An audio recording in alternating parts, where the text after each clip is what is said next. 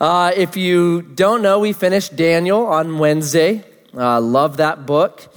He's an excellent example of the believer. The way that he lives his life, he lives in a hard place, but maintains faithfulness in very difficult, hard circumstances. He's brilliant. So we finished that. We're going to, on Wednesday, start the book of Ruth. If you don't know that book, it's brilliant. Here's the way I describe the book of Ruth. Here's my outline. Life stinks, but God.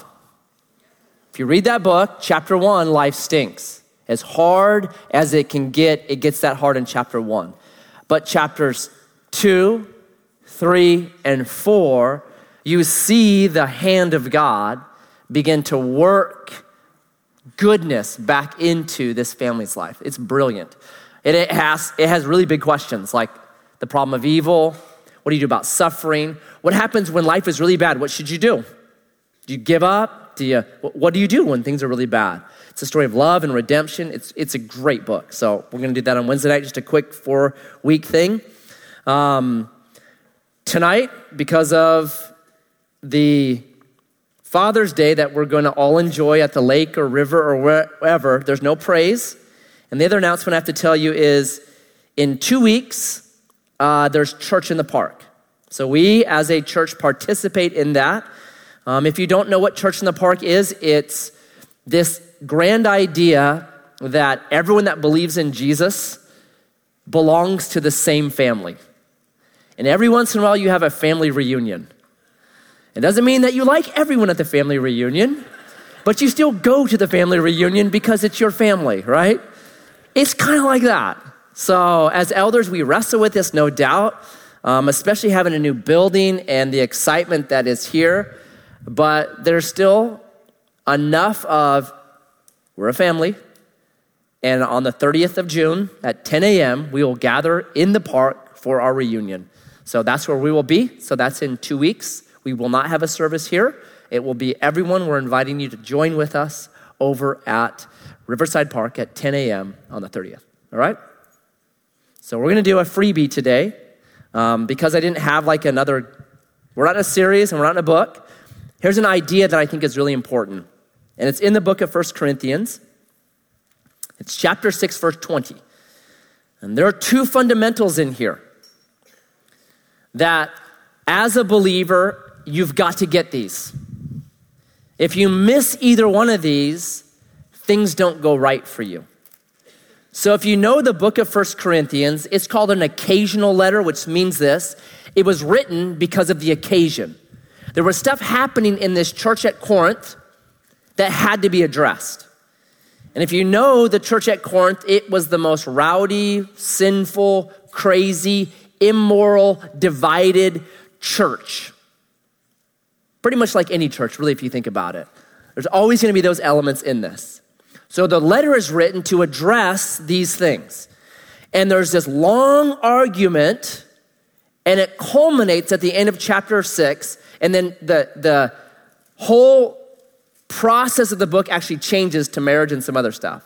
So this is the summation of a long argument, and here's how it goes. One verse.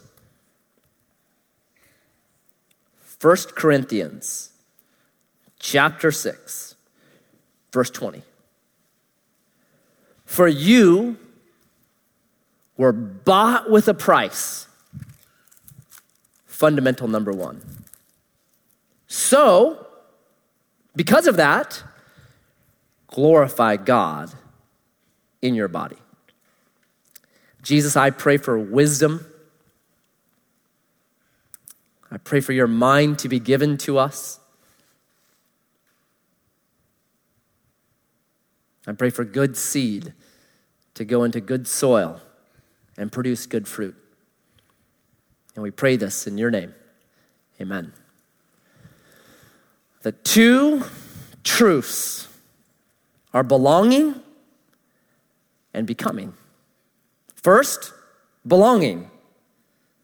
This whole argument ends with, you were bought with a price. You belong. Okay, Matt, that's great. But there's all kinds of different belongings. What kind of belonging am I, right? There are what I call common belongings.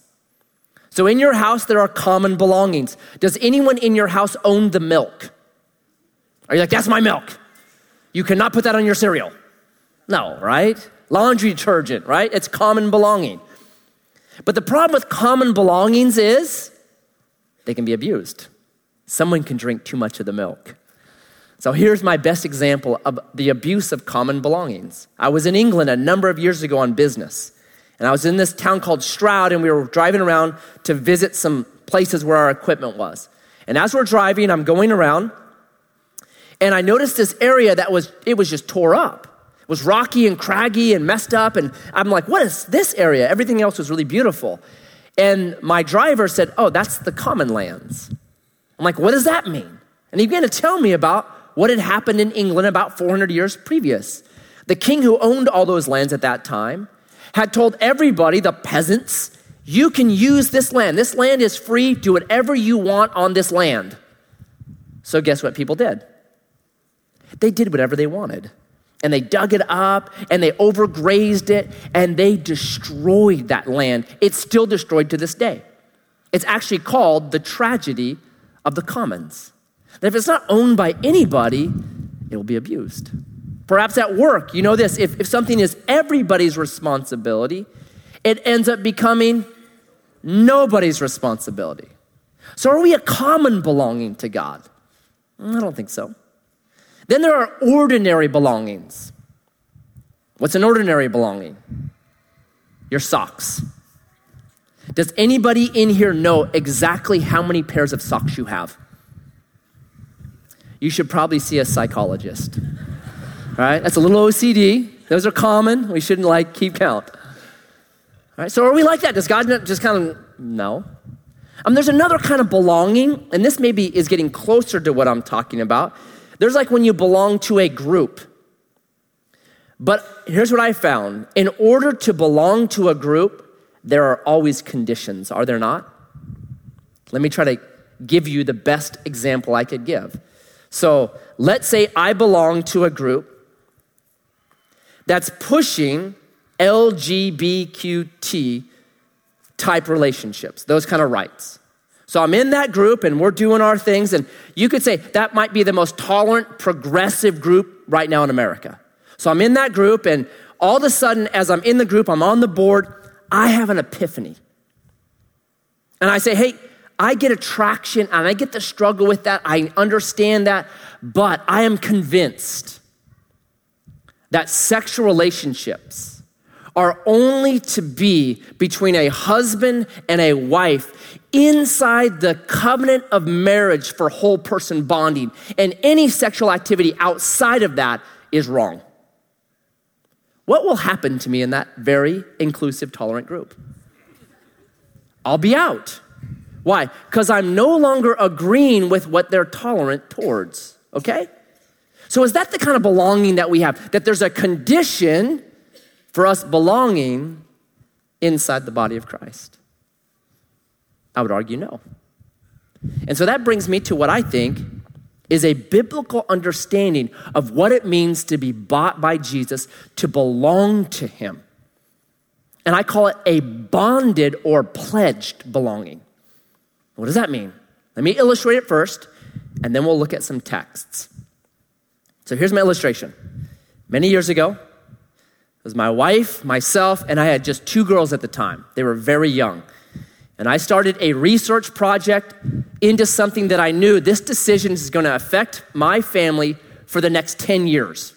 So I better be careful. So I read and I researched and I talked to experts, and I finally made my decision of what kind of dog to get. And we got a golden retriever, seemed like the perfect dog. So we picked up Chloe, our golden retriever, 6 weeks old, and we bring her home. Man, she was nothing but trouble. So my daughters were really small, and she loved to just bite them, just nip at them, and they did not like Chloe. They actually hated her. Get rid of her, Dad. We don't want her anymore. I would take her places in my truck, and for some reason, within about a mile of being in my truck, she would puke all over the place. You're like, oh, right? And then at my house, she chewed on everything. She killed 2 peach trees because she completely chewed the bottom of them off. I still to this day have a piece of trim that I haven't replaced that she chewed on. So it was just like, So she's like 6 months old, just a royal pain. We decided to go for a hike. And we're gonna go down Rainy Falls up on the north side. So we pack everything up, we get in my truck, we're driving out there. Chloe pukes, of course. So it stinks. So we finally get to Graves Creek right there where you start the hike. We're getting out. Chloe gets out. She knocks over Isabella. She knocks over Carissa. They're mad now. And I'm thinking to myself, boy, this could be dangerous. Because on the north side, there's some really big cliffs. So I'm like, okay, Charity, you grab Carissa's hand. And I'm going to take Isabella, and I'll put her up on my shoulders and hold her there so that they're safe. So we start this hike. And because I was dealing with Isabella, Charity and Carissa and my dog Chloe got ahead of us. And so they're going, and I'm walking along when I hear this blood-curdling scream. And I think Chloe's knocked Carissa off a cliff. So I go taking off running, and I've got Isabella going boing, boing, boing, boing. She's grabbing my hair like going, boing, boing, boing, boing. Like, ow, ow, ow, ow, ow. So I'm running up this hill, and finally get around the corner, and I see my wife and Carissa looking over a cliff. And they're like, Chloe fell down. So I come running up there, I look over. Sure enough, it was like a 60-foot cliff, but there was maybe an 8-inch ledge that she had fallen down on, and now she's standing on the ledge trying to claw her way straight back up. There was a moment where I was like, it's God's will, let's keep going.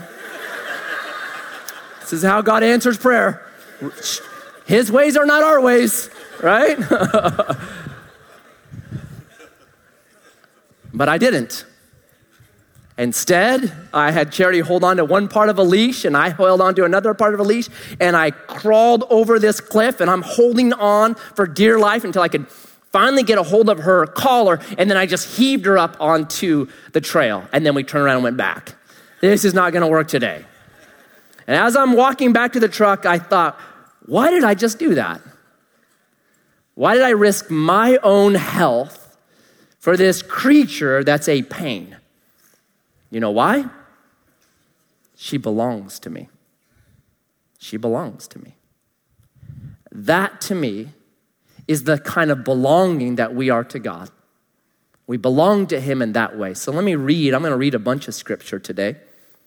But the first one is found in the Gospel of John.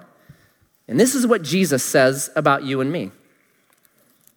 John 10, verse 7.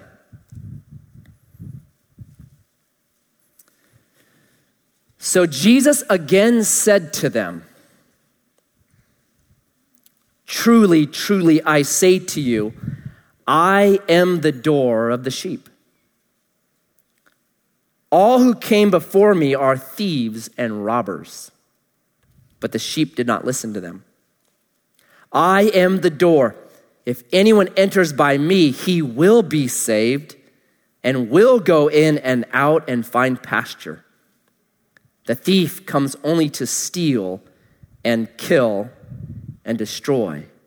I came that they may have life and have it abundantly. I am the good shepherd. The good shepherd lays down his life for the sheep. He who is a hired hand and not a shepherd, who does not own the sheep, possession, sees the wolf coming and leaves the sheep and flees, and the wolf snatches them and scatters them. He flees because he's a hired hand and cares nothing for the sheep. I am the good sheep. I know my own, and my own know me. And just as the Father knows me, I know the Father, and I lay down my life for the sheep. Then verse 27. My sheep, ownership, hear my voice, and I know them, and they follow me. I give them eternal life, and they will never perish. And here's the key. And no one will snatch them out of my hand. They're my possession. My Father, who's given them to me, is greater than all, and no one is able to snatch them out of my Father's hand. Double covered. Jesus says, my sheep are in my hand, and they're never going to be snatched out. On top of that, My sheep are in my hands and the Father's hand, and no one can snatch them out of either of our hands. It's why the half-brother of Jesus, Jude, would say this in verse 24 of his book. Now unto him that is able to keep you from falling and to present you faultless on that day, be all glory. He's going to keep us and present us because we belong to him. It's why Paul would say in Philippians 1 verse 6, I'm confident of this very thing, that he that began a good work in you will be faithful to complete it. He will not leave us halfway done. He will not abandon us. He will not cast us off. See, we belong to Jesus in a bonded, eternal way. You are safe and you are secure. And it's not based on how good you are or how bad you are. And I'm so glad about that because I can be like Chloe. I can bite people. I can fall off cliffs and need to be rescued. And the good news is this. Jesus says, I'm never going to give up on you, Matt. Because this relationship, it's not based on you, Matt. It's based on me and my faithfulness and my pledge to keep you no matter what happens to you. It's based on Jesus. And that's so good. You, listen to me. You that have placed your faith in Jesus, you belong to him, and he'll never let you go. It's his faithfulness. That's why Paul's argument ends with, listen, you are bought with a price. You belong to him. That's truth number one. Truth number two, so because of this fact, because you belong to him, because he's got you, because he won't give up on you, so glorify God in your body. Truth number two, become. These two are tied together. It's why there's this word so there. Some translations say therefore. They're tied together. And they're tied together deeply because it's the way that we're built. I'll try to prove that. Who here has graduated from high school? Raise your hand. Okay. Who here has gone to one of their high school reunions? Raise your hand. Everybody needs to go to a high school reunion. It's a torture we must all endure. Fellowship of suffering. You've got to go. Okay? So I belong to the Grants Pass High School class of 1990. I belong to that, right? I'm there because I went through the process. I graduated. I belong. I can never be taken from me. I belong. So I went to my 20-year anniversary or my 20-year reunion. And have you been to a 20-year reunion? What does everyone want to prove at their 20-year reunion?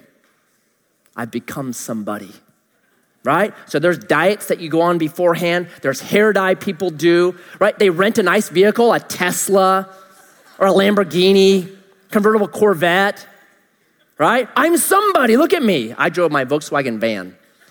I said, I'm a hippie, I don't even care, man, let's do this.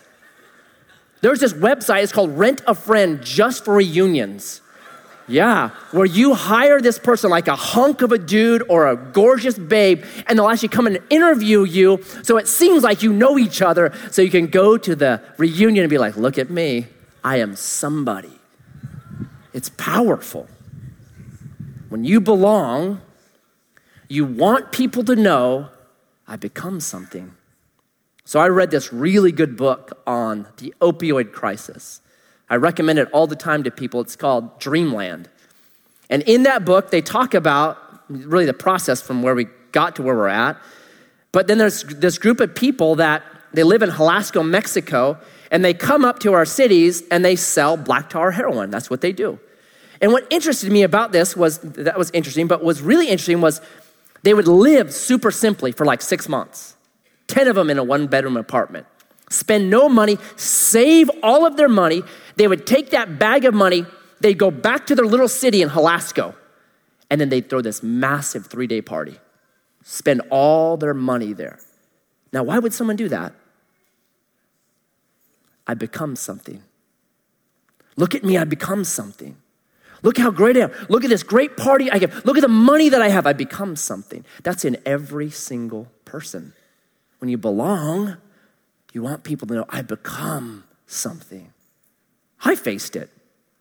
So many of you know this, from 2012 to 2016, I went to Western Seminary, went back to school, and I'd been there for about 2 years, so I felt like, hey, I belong here. This is my crew. This is fun. And I can remember this class I took, and at that time, I was typically one of the oldest students. Most of the students were in their 20s, and most of the students, they wanted my job. Eventually, they wanted to graduate from seminary, and they wanted to get a job where they're the head pastor somewhere. So I'm in this class. There's a bunch of young guys there. We go out to eat together. We're eating, and then the questions start. So you're old? Like, what's your deal? What do you do? I'm like, I'm a pastor of a church. Oh, how long have you been that? At that time, it was about 8 or 9 years. And so after that, there's always another question. Guess what that question is? How big is your church? And I had pledged to myself, I'm not going to answer that question because it always sounds like it's bragging. Average church size is 100 people in America. So I just didn't want to answer that question. So this guy that asked, he's from Hawaii, super cool guy. And so I answered him like this. I said, well, after 9 years, we're still meeting in an elementary school gym. To which he said, oh, bro, I will pray for you. And I remember there was in me this thing like, you don't have to pray for me. I am successful, right? Come on. I want to send them a picture of this, right? Why? Because I want them to know I become something. It's powerful. When you belong, you also want to become something. It's in every single one of us. Dads, there's a balance in being a father between belonging and becoming. On this Father's Day, we have to remember that. That part of it is that every child needs to know, you belong to me. You are my son, you are my daughter, and there's nothing that you can ever do to take that away. It does not matter. You will always be my son, be my daughter. You are secure in that relationship. And then the other side of it is this.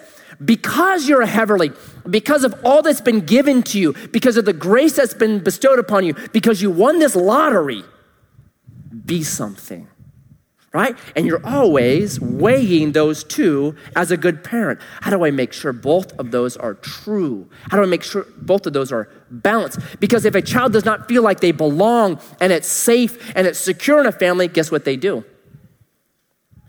They search for belonging somewhere else. And often they find it in the wrong spot. And it's sad. But the other side of this is if there's no hey, come on, be something, then what can happen is kids can become very passive and not do anything. And then they sit and they think I feel like a failure. I feel inadequate. I don't feel like I've done what I'm supposed to be doing with my life. And there's just as many problems with that. So as dads, we're always balancing this. Okay, you belong, become. It's this verse right here. You were bought with a price, you belong. So now glorify God in your body. Believers, it's the same thing. You must know both that you belong and you're safe and you're secure and you need to become.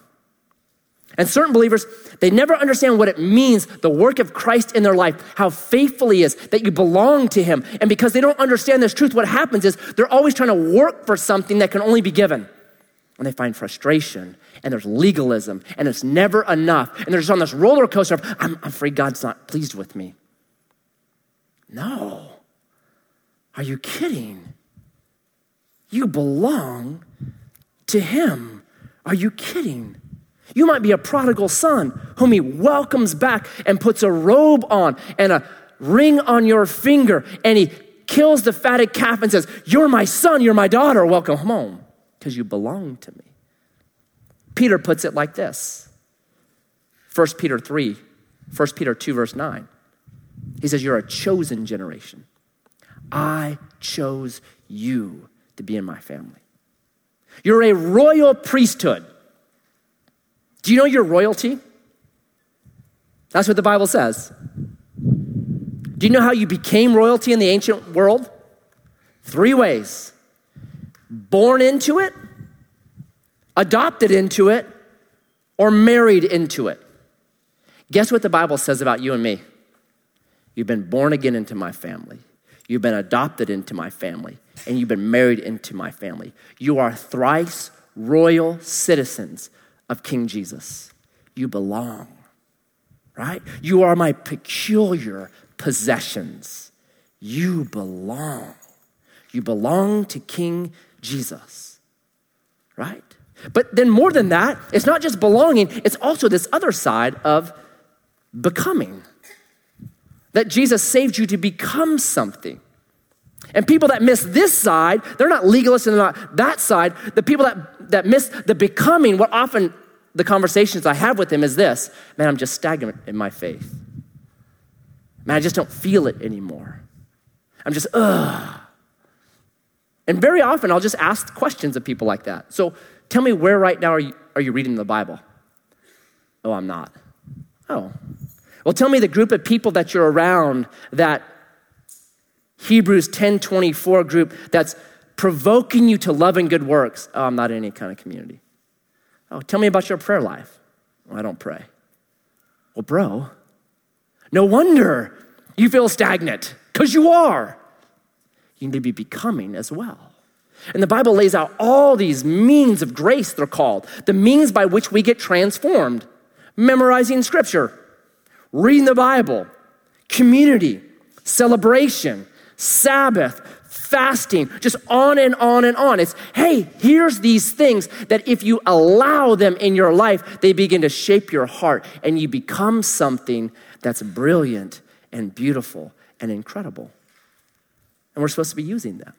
So let me just read you one text on that. It's a long text, but it just summarizes it. It's one I turn people to all the time when we have this talk. It's Colossians chapter 3. If you know Colossians 3, the first four verses are, you belong, and now it's become. Colossians 3:5. Put to death. Is that serious? Pretty serious. Put to death, therefore, what is earthly in you: sexual immorality, impurity, passion, evil desire, covetousness, which is idolatry. On account of these, the wrath of God is coming. In these you too once walked when you were living in them, but now you must put them all away: anger, wrath, malice, slander, and obscene talk from your mouth. Do not lie to one another, seeing that you have put off the old self with its practices, and you have put on the new self, which is being renewed in knowledge after the image of its creator. Put on, verse 12, as God's chosen ones, holy and beloved, compassionate hearts, kindness, humility, meekness, and patience, bearing with one another, and if one has a complaint against another, forgiving each other. As the Lord has forgiven you, so you must also forgive. And above all of these, put on love, which binds everything together in perfect harmony. And let the peace of God, peace of Christ, rule in your heart, to which you indeed were called in one body, and be thankful. Guess what that just said? Become. Becoming is a partnership. Salvation is purely the work of Jesus. He saves us. And then he invites us in through all these means to say, become something. Become something that's so brilliant, you will never, ever regret what you become when you follow me. Become. So let me ask believers in here. Do you have a plan to become? Do you have a plan where you're saying, I want to be changed. I want to be somebody different. I want to be made after, literally it says there, the likeness of my creator. I want to regain the image that God gave to humans in Genesis chapter 1. That sin has scarred and ruined. I want to regain that. I want to be made as an image bearer. Do you have a plan for that? Because if you don't, it won't happen. It's a partnership. It's, okay, you were bought with a price, therefore glorify God in your body. Well, how, Matt? What are some practical ways? Community groups. Great way. Talking, discussing the things of Christ. Talking with one another about how you're doing in your walk. Men's group, Friday morning for men. Great opportunity to come and hear God's word, meet men that have the same ideas, same thoughts, same desire to be like Jesus. Women's groups all day tomorrow. Jump into those. Mission. How do you glorify God in your body? Jesus defined it. He said this, let your light so shine that men see your good works and they glorify their Father in heaven. Mission is so important. Like yesterday, I had the great chance to be with about, 30 guys and gals at our home bridging project, to tear roofing off and to cough and to sneeze and to everything that happens up there. It was awesome, man. Met great people, got to have great conversations. It's this mission that's so huge, begins to shape you that, guess what? It is better to give than to receive. Wow, Jesus, I'm finding that to be true. This was awesome. Do you have any kind of plan? Because if you don't, it won't happen. And there's tons of ways right here. Tomorrow morning, prayer. Great way to start a week. I have talked to people that are saying, man, I'm so dry. Man, I don't know. I'm stagnant. Can you help me? You know what I'll say to them sometime? Hey, meet me Monday morning, 6:30 right here for prayer. We've been doing it for 6 months. I have not had one man meet me at 6:30 a.m. to pray with me when I've asked them. It's interesting. Man, it's a means of grace. It's a way you move forward, right? Let's use these things. Let's be shaped by them. Let's be transformed by them. You will never regret it. The two big foundational things in our faith are, number one, you must know you belong to him. So once you know that, glorify God in your body. Be moved forward in this faith. And for some in here, you need the exhortation to start planning and moving that direction. But for others in here today may be, Matt, I don't even know if I belong. How do you belong? Let me read for you the words of Jesus. It's Matthew 28, verse 18. We call this the Great Commission. And Jesus came and said to them, all authority in heaven and earth has been given to me. Go therefore and make disciples of all nations. Oh, great. How do we do that? Here's how. Baptizing them in the name of the Father and the Son and the Holy Spirit, so they belong, and teaching them to observe all the things that I've commanded you, so they become. You get baptized. And then you can go forward to Mark chapter 16, verse 16. It puts it like this. Whoever believes in Jesus and is baptized shall be saved. Not might, not could, shall. But whoever does not believe will be condemned. So guess what happens when the church gets started and Peter preaches the first message? Guess what he says to them? I'll read it for you as well. It's Acts chapter 2, verse 37. He preaches the gospel, brilliant message. The people then say, when they heard this, they were cut to the heart and said to Peter and the rest of the apostles, brothers, what shall we do? And Peter said to them, repent and be baptized, every one of you, in the name of Jesus Christ, for the forgiveness of your sins, and you will receive the gift of the Holy Spirit. How do you belong? You believe and you're baptized. That's what we do. So we simply take those words of Jesus to heart. You believe and you're baptized. So during the summer, we'll have a baptismal tank out here. We don't do the big pressure thing where, hey, if there's one more, or raise your hand. We don't do that. We believe it's God's Spirit that draws people.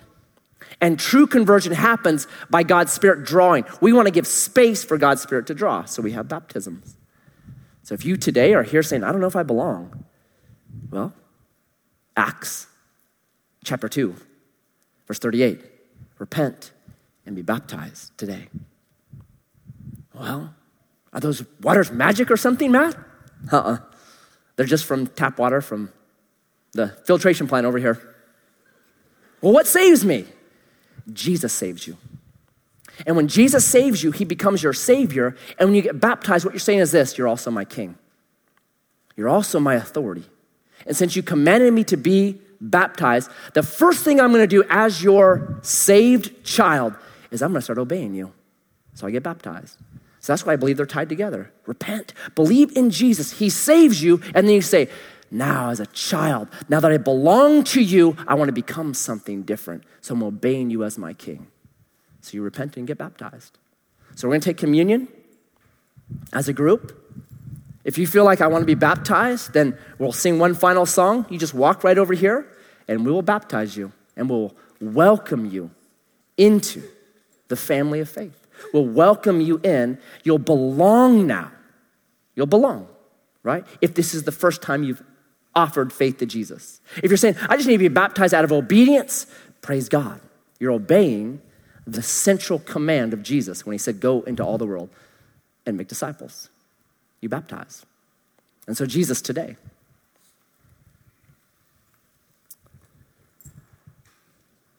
I pray that every soul in here knows that they that have placed their faith in you have become part of your family. They are thrice holy, royal sons and daughters of you, our high king. I pray for those in here that question and are unsure. I pray that today would be the day that your Spirit opens their eyes to see the truth and reality of Jesus, and that they obey and are baptized, belonging to you for eternity. I pray as we partake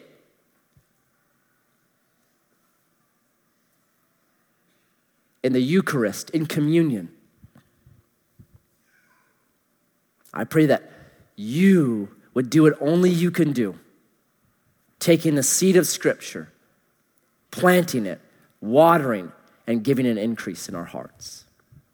And I pray these things in your name. Amen.